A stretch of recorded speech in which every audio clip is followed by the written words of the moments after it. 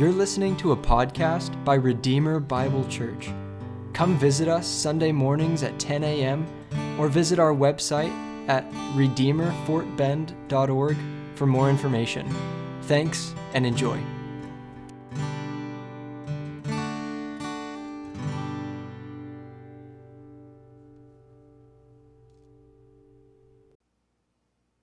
Let's pray. May the words of my mouth and the meditation of all of our hearts be acceptable in your sight, O God, our rock and redeemer. We pray in Jesus' name. Amen. I know this morning that many of us are having a difficult time. And I think it's a grace from God that today we come to a passage that teaches us some really encouraging truths that we need to hear in the middle of hard times. And the passage we're going to look at is the miracle of Jesus feeding a crowd of more than 5,000 people, which we find in Matthew chapter 14, verses 13 to 21. So if you've got a Bible, turn with me to Matthew 14. And while you're turning there, I want to tell you that today's passage is really significant. And it's significant because it's the only miracle of Jesus and the only event from the life of Jesus prior to his last week in Jerusalem, which is directly recorded in all four of the Gospels. And that might surprise us. It might surprise us that this is the miracle which is singled out in this way in the Scriptures. Because we've seen in our previous sermons in Matthew that Jesus performed some really spectacular miracles, right? And he healed illnesses that couldn't be healed in the ancient world, like leprosy. He healed conditions that weren't even healed in the greatest miracles of the Old Testament, like blindness. Jesus raised Jairus' daughter from the dead, and each of these miracles is astonishing, and yet none of them appear in all four Gospels. But the miracle that we're going to read about today does, because something about this miracle left a unique impression in the minds of the Gospel writers. Something about this one made each of them say, I've got to include that when I tell my story. And not only did this miracle leave such a tremendous impact on the minds of the gospel writers, but it also left a tremendous impression upon the early church, because the feeding of the 5,000 is one of the most common scenes found in early Christian art. So this is a miracle that the earliest generations of Christians were really moved by. But I fear that perhaps our generation today is not nearly as moved by this same miracle. So I hope that this morning, as we look at this miracle, we will be as in awe of Jesus as the earliest generations of Christians were, that we will love him and worship him and trust him more in the difficult situations that we find ourselves in life as a result of what we learn here. So, as I said, today we're primarily going to be in Matthew chapter 14. But at points this morning, I'm going to draw from the parallel passages that record this miracle, which you can find in Mark 6, Luke 9, and John 6. Now, today as we look at this miracle, we're going to see three truths about the greatness of Jesus. First, we're going to see that Jesus has great compassion. Second, we're going to see that Jesus wields great power. And third, we're going to see that Jesus gives grace in great abundance. So we begin with our first point, which is that Jesus has great compassion. As we begin our passage, we are beginning a new section of Matthew's Gospel. Our last 32 sermons in Matthew were pretty much all about Jesus' early ministry in Galilee. And Matthew presented that material to us in a topical or a thematic way, rather than a chronological way.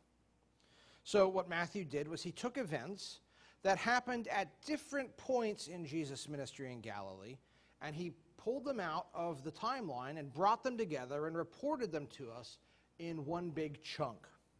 Because that way, he can communicate to us what the big themes were in Jesus' early ministry.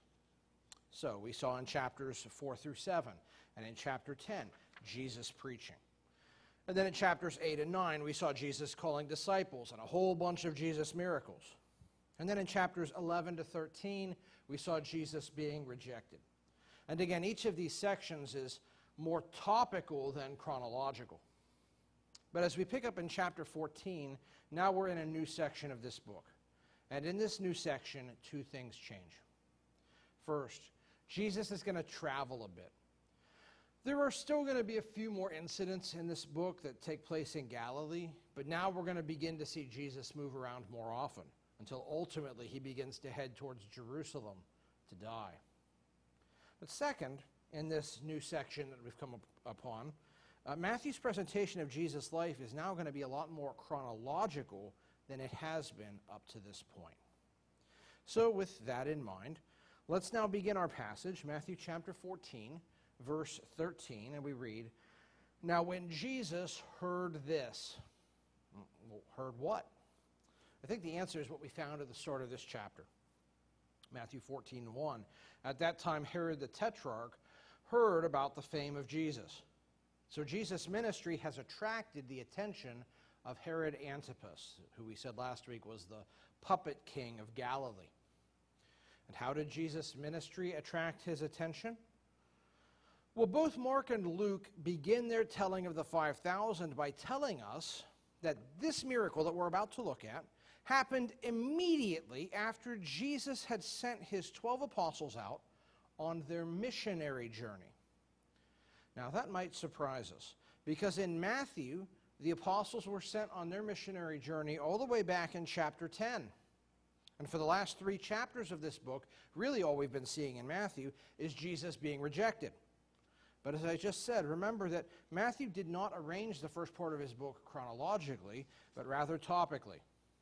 And when you read the other Gospels, you discover that the material describing the rejection of Jesus, which we looked at in Matthew 11 through 13, actually took place during various points during Jesus' ministry in Galilee.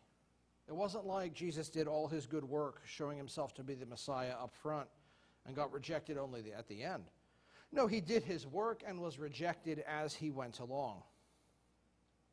But now that we've entered this new section of Matthew's book, which is more chronologically arranged, we need to know that the most recent events that have taken place are, first, that Jesus has sent his disciples out on a missionary journey throughout Galilee, and those disciples preached about Jesus and performed miracles, and they caused a big stir, just as Jesus' own preaching and miracles had caused a big stir, and that caught the attention of Herod.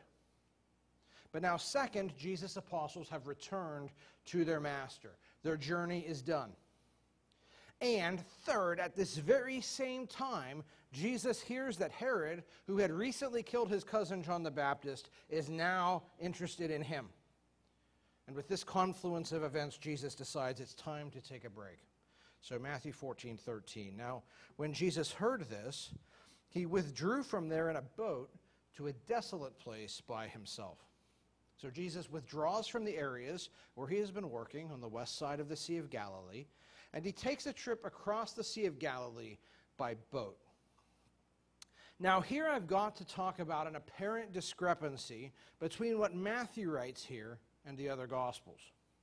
Because Matthew tells us that Jesus went out by himself. But in Mark's account, we read this, Mark 6:31. "Jesus said to the disciples, 'Come away by yourselves to a desolate place and rest a while. For many were coming and going, and they had no leisure even to eat. And they went away in the boat to a desolate place by themselves.'" Now, Mark tells us that Jesus decided to take this trip to give the disciples a break. They had made this exhausting missionary journey. When they returned, things were hectic. People were still demanding a lot of Jesus' attention. And the disciples had been so busy, it was like they didn't have any time to eat. So Jesus says, let's take a break from this work.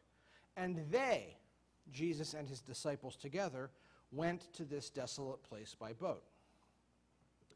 Now, this is one of those places where the critic likes to say, see, the Bible has all of these contradictions. Which is it? Did Jesus leave by himself, like Matthew says, or did he go with his disciples, like Mark says? Which is it? Well, in actuality, this is not as difficult as it sounds, because in Greek, this expression by himself can often just mean privately. So Jesus withdrew privately with his disciples to a desolate place. A desolate place that Luke tells us was in the region of a town called Bethsaida, which was on the northeast side of the Sea of Galilee. Jesus withdrew, certainly, to mourn his murdered cousin John. He withdrew to keep his head down because it was not yet the right time to run afoul of the political leaders and get put on trial. And he withdrew to give his disciples a much-needed break. And in this third reason that Jesus withdrew, already we can see his great compassion for his disciples. Because Jesus has asked much of them, and they have been serving him diligently to the point of exhaustion, and he has noticed it. And in his compassion, Jesus has decided it's time to let them have some rest. Friends, we need to know that Jesus is not a hard, merciless master, always driving and never giving a reprieve. No, we saw back in chapter 11 that Jesus is the source of true rest. And Jesus says this at the end of chapter 11, "Come to me, all who labor and are heavy laden, and I will give you rest. Take my yoke upon you and learn from me, for I am gentle and lowly in heart, and you will find rest for your souls. For my yoke is easy and my burden is light." You know, life is hard. Life has many burdens and hardships, and Jesus knows that. He knows our burdens. He knows when we are weary, and he invites us to find rest in him. You know, in our world today, we often don't have a very healthy view of rest. You can ask Sarah, and she'll tell you I'm often like that. When I'm supposed to be off on my off day or on vacation, I still spend a lot of it doing work. And she'll say, "You need to rest," but I don't do well taking time off. I don't know what to do with myself. I do a lot better working. And I think a lot of us are like that. But rest is a good and a godly thing. And Jesus offers us rest from our labors and our burdens. And Jesus here compassionately sees the work his disciples have been doing, and he gives them some downtime, just as he also intends to take some much-needed rest. But the crowds have a different idea. Look at verse 13. "But when the crowds heard it, they followed him on foot from the towns." You know, everywhere that Jesus goes in Galilee, these gigantic crowds pop up. And these crowds don't pop up because they've decided to follow Jesus in a saving way. It's not that they have responded to Jesus' call to repent, for the kingdom of heaven is at hand. Now, Matthew 11:20 tells us the people in the cities where most of his mighty works had been done did not repent. Now, the crowds followed Jesus because, as John says at this point in his book, they saw the signs that he was doing on the sick. The crowds only wanted the benefits of Jesus' miraculous power. They were not interested in who Jesus was or what Jesus was really about. And so, as Jesus packs his ministry up and heads out of town on a boat, the crowds aren't going to let their miracle worker get away that easily.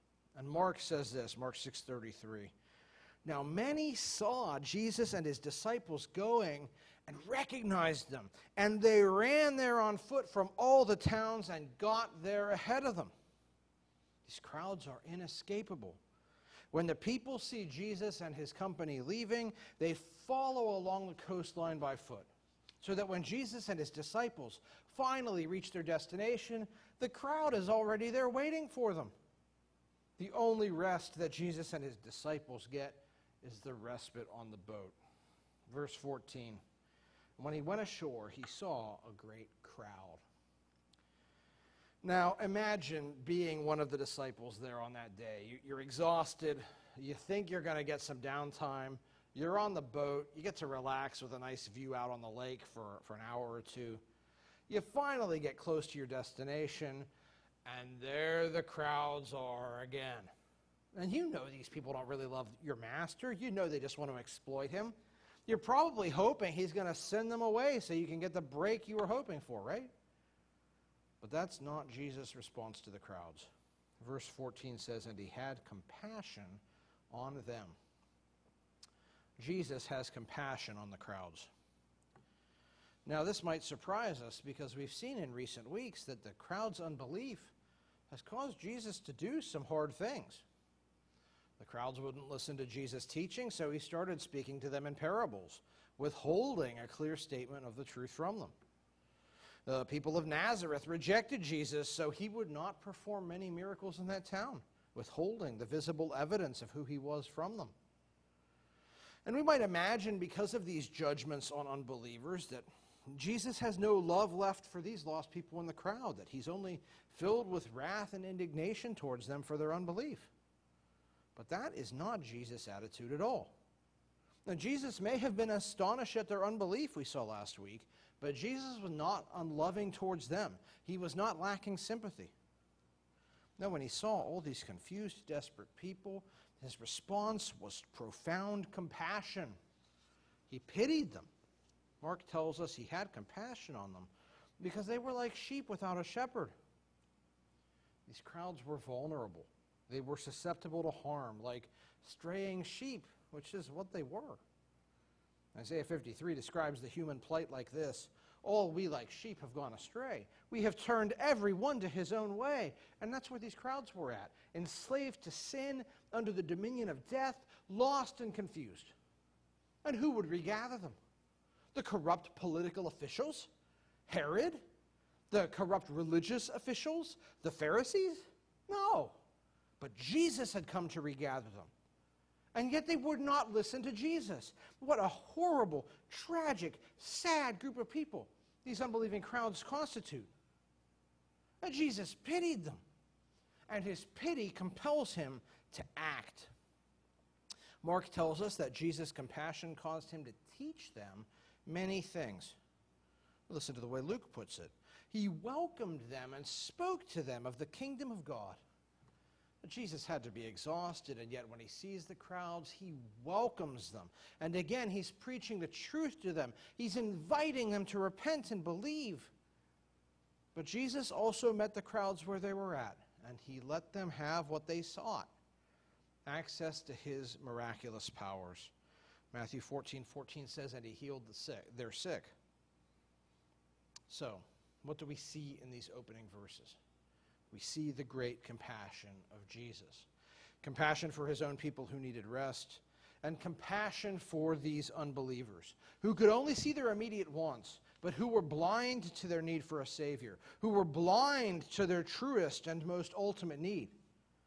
And Jesus lovingly and sacrificially, and love always requires sacrifice, sacrificially gave of himself despite his exhaustion. Not just to his people, but also to the unbelievers. You know, it's so easy to simplify and reduce Jesus. To reduce Jesus to being a softy who just approves of everyone and everything indiscriminately. Or to reduce him to just being this angry, wrathful fellow who's quick to flip tables and drop judgment on his enemies. But friends, that's not who Jesus is, and that's not who God is. God always acts in line with all of his attributes. And we saw this in our recent series in Jonah. God sent his prophet to Nineveh both to warn about judgment and to offer salvation. God doesn't turn his attributes on and off. His justice and mercy, his wrath and his love are always operative. And we do violence to the truth and nature and character of God when we minimize one of these attributes to maximize the other. Make no mistake, God is very angry at the impenitent. Jesus marveled at the unbelief of the folks in Nazareth, and that wasn't a good marveling. But Jesus is still full of love and compassion for the crowds. And friends, Jesus is still full of love and compassion today.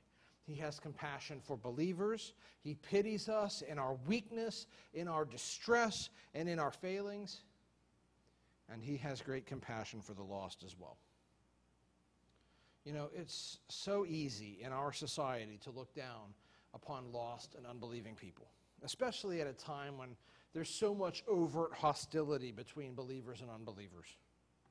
It's so easy to write unbelieving people off and wish that they would just go to the doom that awaits them.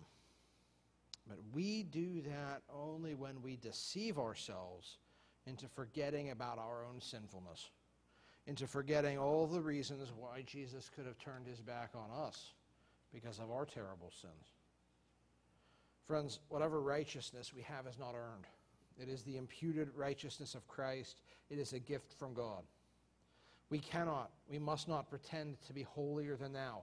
No, we must act like Jesus, and Jesus cares about and has compassion for the lost. He's not detached and above it all.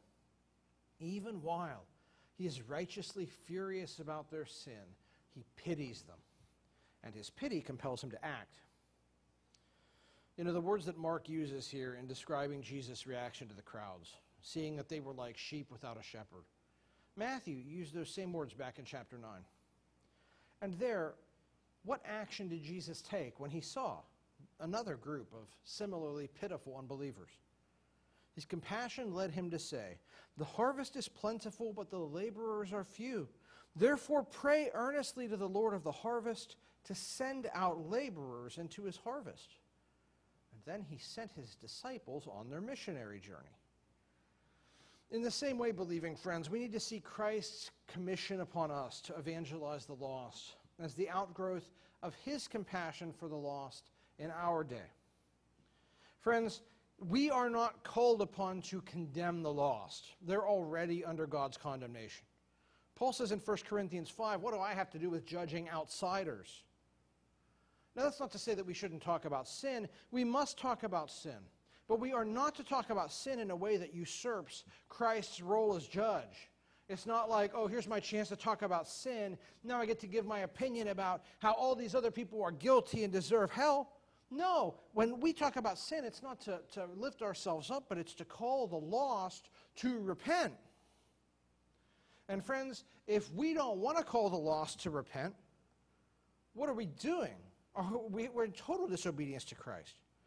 And friends, if we do want to call the lost to repent, then we better have compassion, or we won't do any good. 1 Corinthians 13 tells us that very clearly.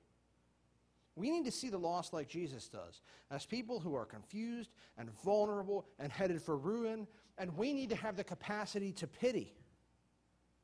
And we need to have hearts that are open to showing love and to offering help, to pointing people to the true hope that is available in Jesus only. So Jesus has great compassion. But you know, a lot of people today will say Jesus has compassion. And yet many of them will say something like this: yes, Jesus has compassion and God is love, but things are just so bad out there that God has to just sit back and cry because he is powerless to stop evil things happening in our world. But that's totally false. Because as we see now in our second point, not only is Jesus greatly compassionate, but Jesus has great power. So the crowds are there, they're demanding Jesus' attention, and Jesus has been teaching and healing them. But you know, when you're busy, time hurries by, and the sun now begins to set. Verse 15. Now when it was evening, the disciples came to him and said, "This is a desolate place, and the day is now over.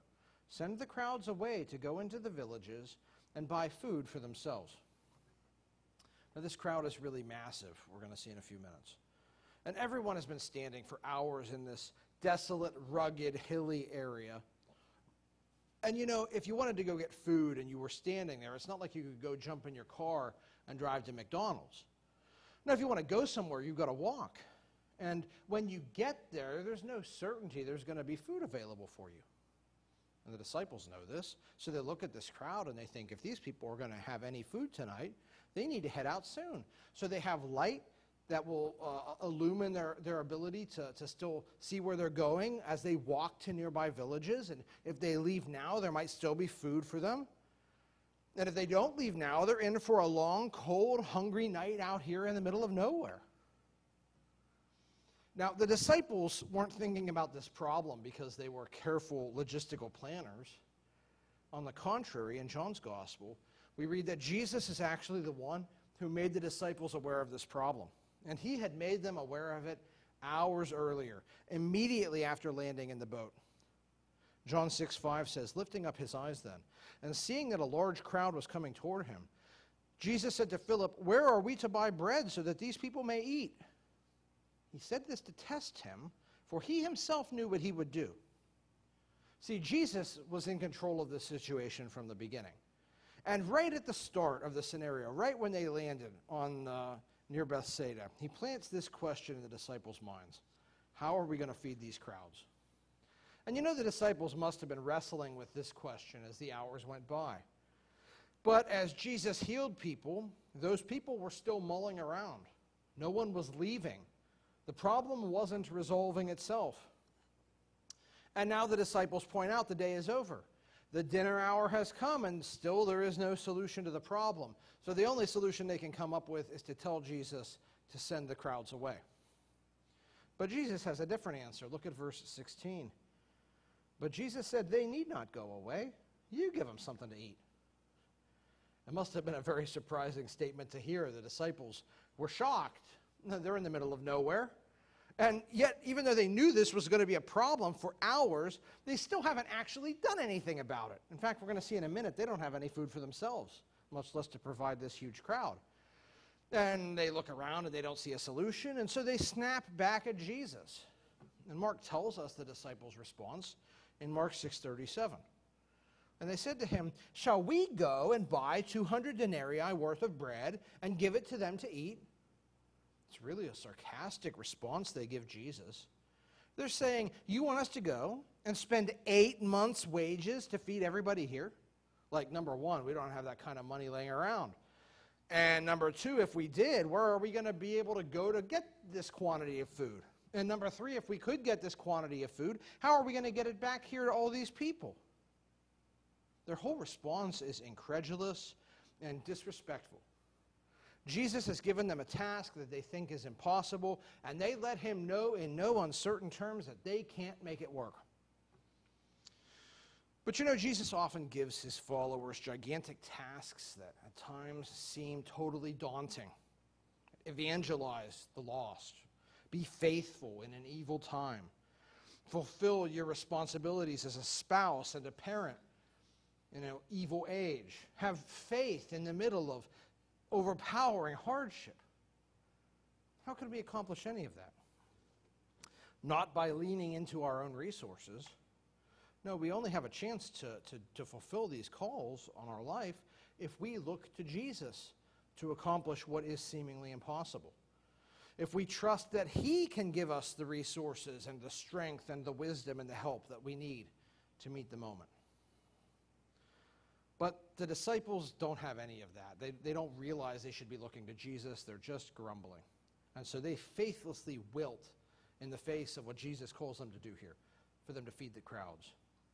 And I say that they faithlessly wilted, first because they evidence no faith in their disrespect towards Jesus. And second, because what they do here betrays an ignorance of the Bible.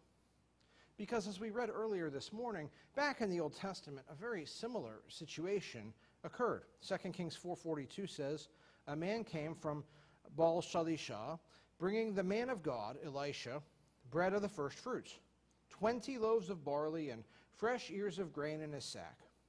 And Elisha said, give to the men that they may eat. But his servant said, how can I set this before 100 men?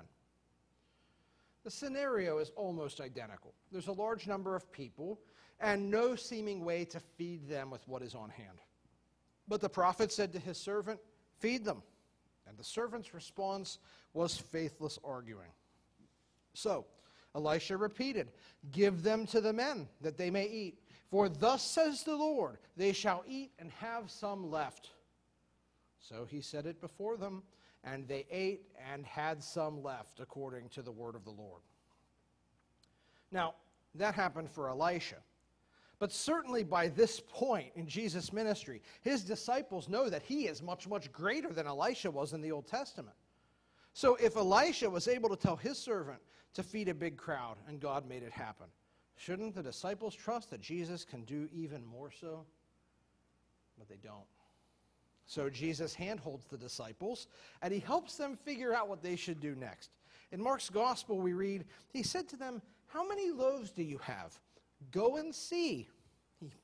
He prods them to do a little detective work.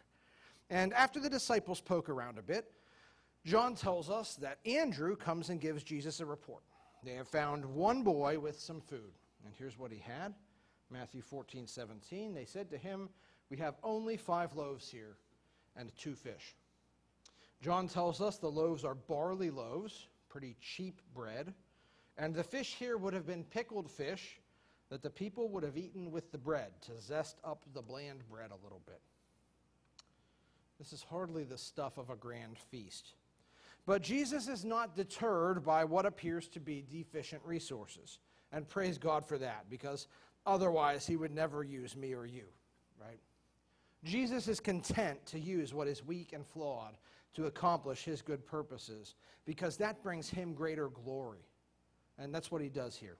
So verse 18, and he said, bring them here to me. Jesus will work with what he's got. And he takes the bread and the fish in hand. But before he begins to do his work, he gives a further instruction. Verse 19. Then he ordered the crowds to sit down on the grass.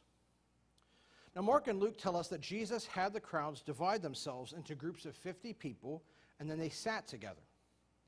See, Jesus is about to do something amazing, but he wants to make sure that as this miracle transpires, things remain orderly, that people don't fight over what Jesus is about to create, or that people don't rush Jesus when they see his immense power.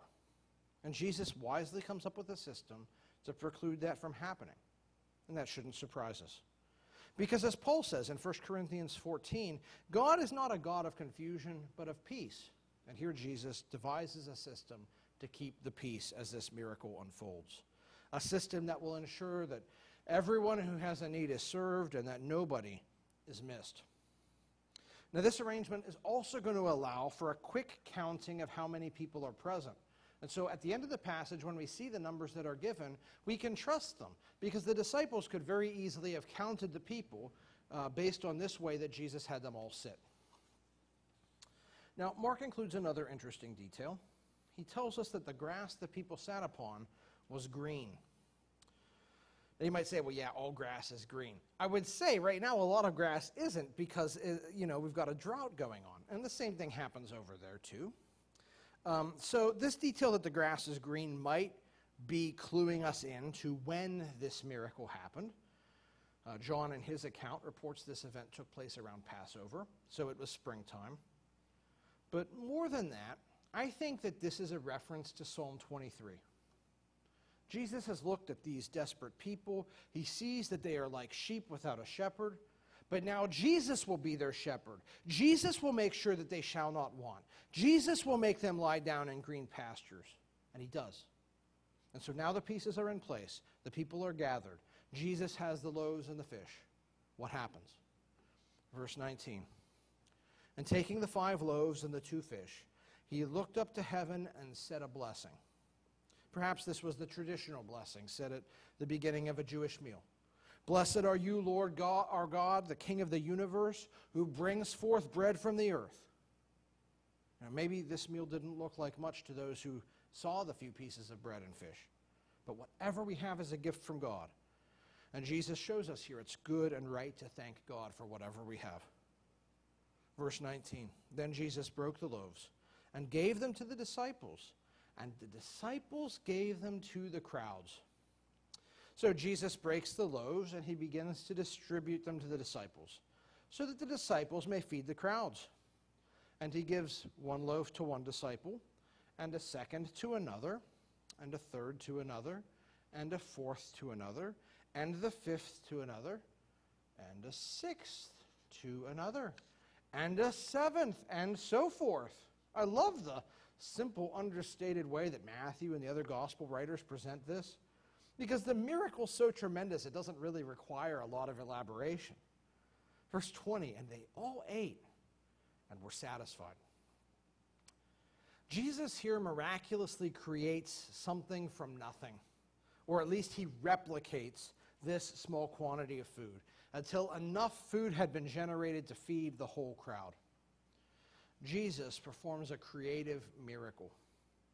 And this miracle is both astonishing and revealing, because the Bible tells us in Genesis 1, in the beginning, God created the heavens and the earth. It's God alone who creates. And God insists on this point. In Isaiah 45:12, he says, I made the earth and created man on it. And God is praised for his creation. In Revelation 4:11, worthy are you, our Lord and God, to receive glory and honor and power, for you created all things, and by your will they existed and were created. Only God can create something out of nothing. And yet here we see that Jesus wields that creative power of God. And this is not like the miracle of Elisha in 2 Kings 4, or the other miracles of the Old Testament where food is created. Because this isn't just that God is sustaining some quantity of something in a vessel somewhere. No, this is very clear. The food is coming from the person of Jesus himself. Jesus is himself creating. Jesus is the creator. And this is a theological truth that the New Testament writers later fully unpacked. So in John 1 we read, "In the beginning was the Word, and the Word was with God, and the Word was God. He was in the beginning with God. All things were made through him, and without him was not anything made that was made." Colossians 1 says, "For by him all things were created, in heaven and on earth, visible and invisible. All things were created through him and for him, and he is before all things, and in him all things hold together." The Father created all things through the Son. That is the clear teaching of the Scriptures. And so this miracle winds up becoming a very powerful, direct proof of the deity of Christ. As we've seen in some of the previous miracles, as we will see again next week, Jesus does what the Old Testament says only God can do. And that tells us that Jesus is God in the flesh. But there's more. Because if Jesus wields the creative power of God, then Jesus is omnipotent. He is almighty. He can do anything. Why do I say that? Well, the Scriptures tell us that is the logical conclusion. Jeremiah 32:17 says, "Ah, Lord God, it is you who have made the heavens and the earth by your own great power and your outstretched arm. Nothing is too hard for you." If God, by his very will and word, can speak the cosmos into being from nothingness, what is beyond his power? Absolutely nothing. And so if Jesus is God, if Jesus wields that same divine creative power, then what is beyond his ability? Again, absolutely nothing. And if this is true, and it is, then there's a critically important lesson here for us, which is that when we are faced with hardship, when we feel desperate like the crowds in this passage, when we have a great need for help, when we find that, like the disciples, there is some challenge or task before us that seems insurmountable, we've got to stop looking at the terribly difficult nature of our circumstances. We're going to talk about that more next week. We've got to stop looking at ourselves and our own inability and weakness and thinking how impossible everything seems. And instead, we need to look to Jesus. Now, sometimes when I talk about looking at Jesus, I mean looking to his example and imitating him. But this is one of those areas where we cannot imitate Jesus, because we do not have the power to just speak and command things to come into being which are not. You know, there are false teachers out there who say that we do. I remember one time being at a restaurant, and I saw this woman, and she was praying because she had cancer, and she was praying for her cancer to go away. And this other woman came up and started harassing her. And she was saying, "Your praying isn't enough. You've got to declare it. You can't just ask it. You've got to speak it into existence." What a bunch of garbage. We aren't Jesus. We cannot create by our own will or word. We've got to take our problems to the one who can. We've got to pray to Jesus. We need to remember 1 Peter 5 says, "Cast all your anxieties on him because he cares for you." Jesus has compassion for us. Jesus cares about us. And Jesus is able to bring his immense, limitless power to bear on any situation. You know, we live in an age of such doubt and faithlessness that even among the people of God, I think, today there's a fear to pray big prayers, to ask God to do amazing things. You know, later in this book, Jesus will say, "Truly I say to you, if you have faith and do not doubt, even if you say to this mountain, 'Be taken up and be thrown into the sea,' it will happen." Now, many of us are uneasy with verses like this because we've seen people take verses like this and say, well, this is a promise that God says if you ask him anything without reservation, he has to do it. And then we've known people who have believed that and prayed earnestly for God to do something, and it doesn't happen. And then they get terribly confused and their faith gets destroyed. And because of that, we often point to verses like 1 John 5:14 when we talk about prayer. But this is the confidence that we have towards him, that if we ask anything according to his will, he hears us. And we rightly remind ourselves that in the end it is God's will that ultimately determines whether our prayer is going to be answered or not. God is not our personal genie. And yet I worry that perhaps we become pessimistic about prayer. That perhaps we have taken this truth that God may say no so far that now we expect God not to answer our big prayers and our biggest needs. Maybe we don't pray for those big things as much as we should. But what does James 4 say? You do not have because you do not ask. Friends, if we have desperate needs, if we have things that seem impossible to us, if we have any anxieties at all, the Bible says we need to take them to Jesus, because Jesus Christ is the same yesterday, today, and forever. And the Jesus who could feed thousands of people from a boy's snack bag can do anything in whatever situation we find ourselves. Now, he may say no to us. And if he does, he has a good reason in his plans and purposes for not granting our prayers. But friends, Jesus may well say yes to our prayers. He often does. And so we would do well to pray in faith, believing that he is able to do what we ask and far more. And that's what we see now in our final point, which is that Jesus gives grace in great abundance. You know, the crowds had been seated in these precise arrangements of 50 people. It would have been easy for Jesus to create the bare minimum, to say, oh, there's exactly this number of people, and I know what their caloric intake is, and I'm just going to supply that. But that's not what Jesus does. Again, verse 20 says, and they all ate and were satisfied. John puts it like this, when they had eaten their fill. Now, Jesus didn't just make enough for everybody to have a modest, low-calorie portion. He made enough for people to have seconds and thirds and fourths. In fact, so much was made that we read in verse 20, and they took up 12 baskets full of the broken pieces left over. There were lots of leftovers of the bread, and Mark also tells us of the fish. Now, you'll notice that the number 12 appears here. And very often you'll find that there are people who get excited any time that the numbers 3 or 7 or 12 show up in the Bible. And they'll try to argue that there are hidden spiritual meanings that stand behind what is being described in a text that uses those numbers.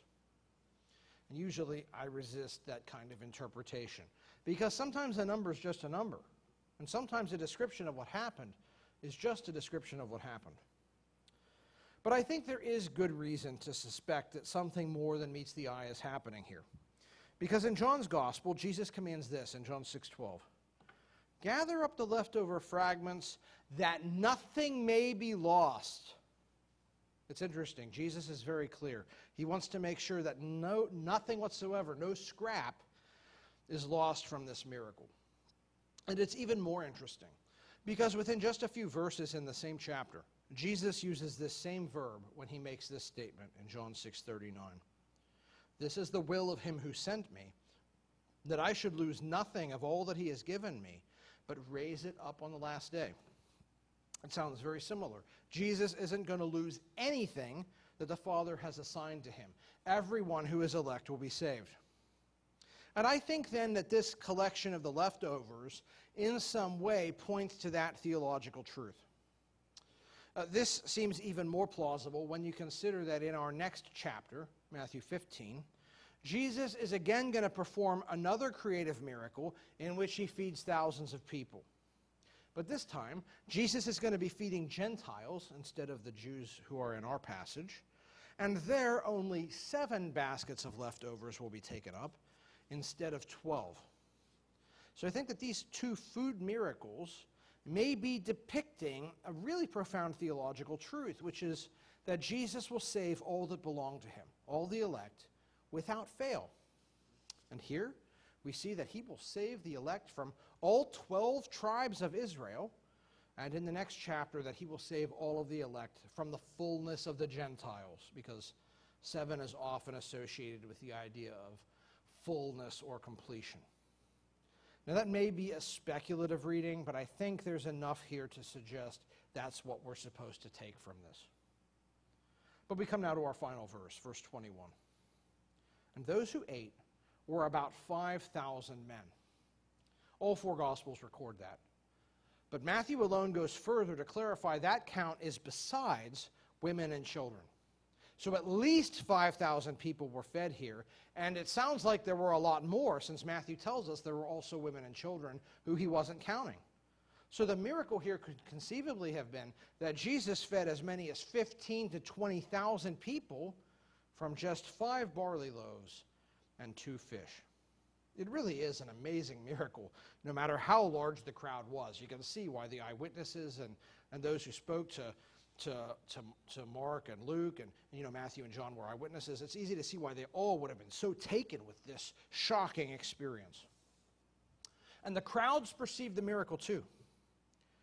John 6:14 says, when the people saw the sign that he had done, they said, "This is indeed the prophet who is to come into the world." Now at first we think, hey, this is great, the crowds finally get it. Jesus is the Messiah. But John 6:15 says, perceiving then that they were about to come and take him by force to make him king, Jesus withdrew again up the mountain by himself. The time of the Passover was at hand, John had told us. These crowds were soon going to Jerusalem to observe the feast. And they wanted to take Jesus with them to install him as king. A king who could overthrow Rome. A king who could keep their bellies filled. But Jesus wanted no part of that, because he knew that the crowds had not truly understood him or his mission at all. Because Jesus in his first coming was not bringing the kingdom in its fullness all at once. Because the kingdom of God is like a mustard seed that grows large over time, but which begins small. So the crowd's response here was no response of repentant faith. Jesus says to the crowds later in John 6, "You are seeking me not because you saw signs, but because you ate your fill of the loaves." The response is born out of material worries, not repentant faith. And so it is a false response that Jesus will not accept. And he again withdraws from the crowds. Now I want us here to see the abundant grace of Jesus. When Jesus works in this passage, he doesn't do the bare minimum. He doesn't create the smallest amount of food necessary to placate some rumbly tummies. No, his generosity is tremendous. And friends, that's always true. The grace that Jesus gives is always generous and abounding. He gives so much common grace, grace to the whole world, believing or not. I know that we live in hard times, and yet things are still not as bad as they could be. That's a grace from Jesus. The rain still falls. People saved and not still have small joys and simple pleasures and the gift of time. That's a grace from Jesus, an abundant grace far beyond all we could expect or hope. And Jesus gives extravagantly greater grace to his people. Think of the cross. Jesus doesn't only cancel our sins, he imputes his own righteousness to those who believe. That is extravagant grace. Beyond that, not only do we find salvation and forgiveness of sins, but God adopts believers into his own family. He makes us the heirs to the greatest of all fortunes. That is extravagant grace. But he doesn't only tell us that good times are far in the future for us, because James 1 tells us that every good and perfect gift comes from him.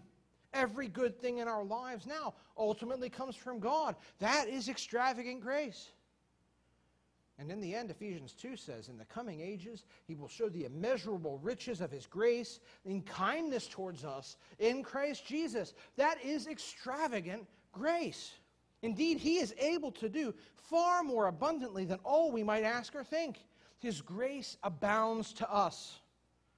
And so, friends, this morning, I hope we have cause to rejoice in Jesus and worship Jesus, because his compassion for everyone is immense, for those who belong to him and even for those who don't.